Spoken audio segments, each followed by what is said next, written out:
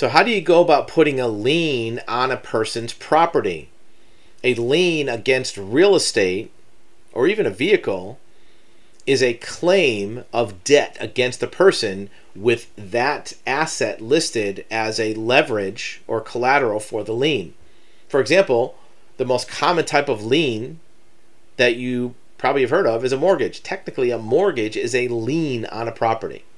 But that's not what we're talking about here, is it? We're talking about you leaning against a person for some damages. Put your message below, put some questions below, let us know what your situation is for getting a lien, and we can address that directly. So if you want to lien somebody's property, it's probably because they owe you money, or they've damaged you, or you feel like they owe you some type of compensation. Maybe there's a debt that isn't paid. Maybe you're a contractor that did work on the property and you want to get that money paid to you. Maybe there's some loss you've incurred because of another party and you want to get reimbursed for that loss.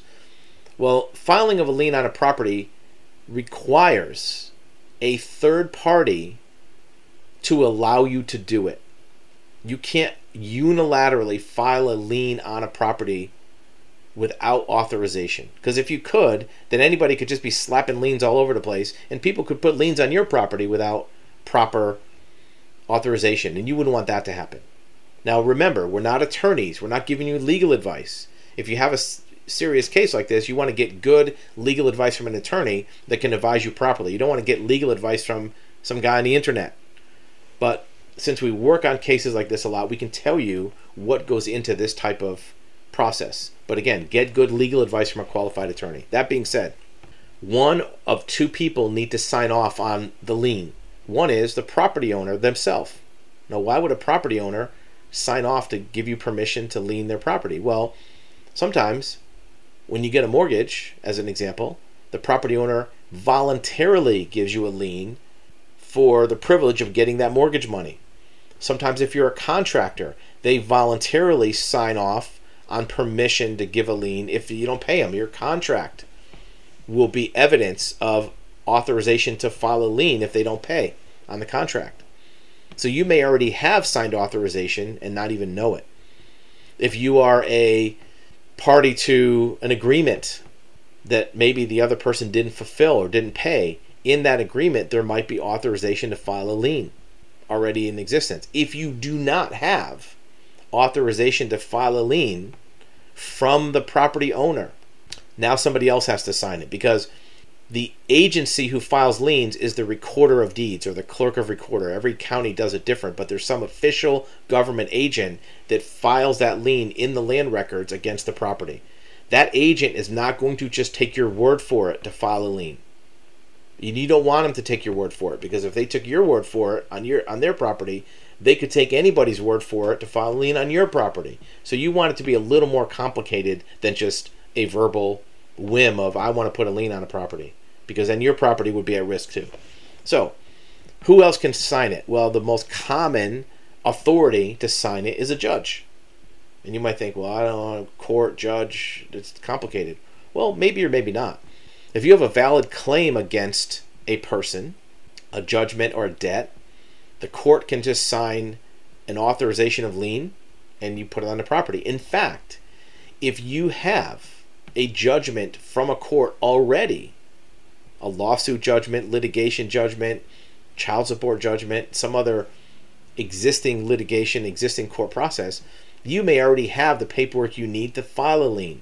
In many counties, a judgment against a person automatically becomes a lien on any property they own in the county by statute.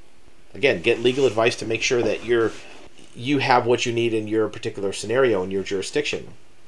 If you don't have that type of court paperwork, you may have to go to court to file a hearing to request that a judge signs that lien paper for you to file with the clerk.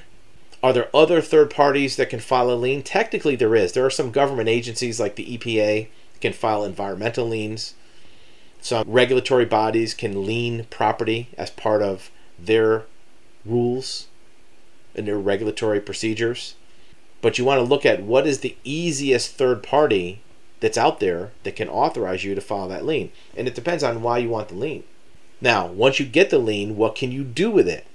Well, the lien filed on the property doesn't magically automatically get you cash in your hand. If somebody owes you $30,000, you file a lien. The minute you file the lien, automatically you don't just magically get $30,000 dropped in your lap. That's not how it works. But what it does give you is some leverage to enforce your lien using that collateral. Some states and counties allow you to actually foreclose on your lien against the property, which means you'd own the property. Some states don't allow that for people who's using it as a primary residence. They want to protect people's where they live, so they don't lose their roof over their head over a civil debt. So you may not be able to do that. Even if you can do it, you have to remember, if there is a first mortgage on that house, which most houses have a mortgage, then you're in second place. You don't get the first priority. You can foreclose on it, but now the house has to get sold, pay off the first mortgage, pay off the fees, and then whatever's left you get. May not be worth it. Where it comes into play is if the person wants to refinance or sell their house, your lien's on there, they have to take care of it before they can transact that sale. What is the mechanics or the procedure of filing a lien? Well, lien normally is one or two pieces of paper that is signed by you and by the judge. It's brought to the courthouse where ownership records of property are kept. Usually the recorder of deeds, clerk of court. Every county is a little bit different. And it's submitted to that clerk. The clerk will review it to make sure that, first of all, it's in a proper format. It's on the right size paper. It's typed up the right way.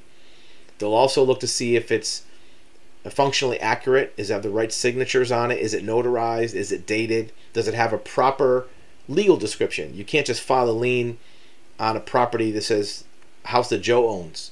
You have to have the legal description of that property. And a legal description you can find in the land records. It's usually a 2 or 3 paragraph text of description of how that land is. Starting at this point, going 200 feet this direction, turning 20 degrees south, such and such. It'll give you a very clear description of the land that is being enforced under that lien. It's not good enough to have an address. 12 Main Street is not good enough to file a lien. You have to have a full legal description on that lien paper. It has to be properly formatted, properly authorized, submitted to the clerk. Once it's submitted, they will put a stamp on it. Received on this date and time. They'll put it in the deed book. Now it becomes an official document. It's a government record. And now you can use that recorded lien to enforce your collection, your recovery from that person. And that's where it can make a big difference for you recovering your money. Some states also allow you to recover the cost of filing the lien, any court cost, filing fees. Sometimes liens also have statutory interest that you can collect, 1% a month, whatever it is. Some states don't allow that.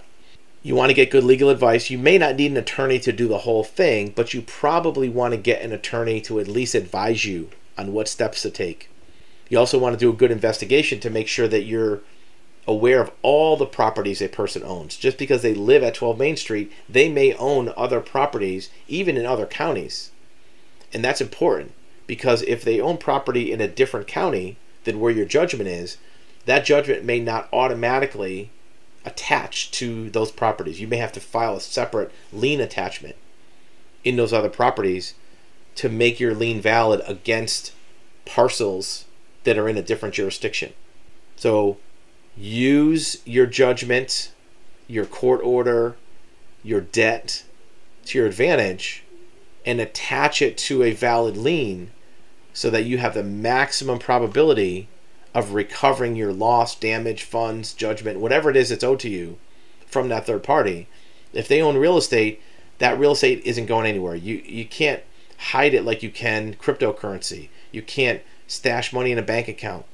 Real estate is conspicuous and it's immobile. You can't move a property. You can't hide parcel like you could hide if somebody had, let's say, a piece of equipment you had a lien against. They could hide it in a garage. You can't hide a house. It is where it is. And the land records are public records. Use that to your advantage. Property liens are valuable and helps you get your money.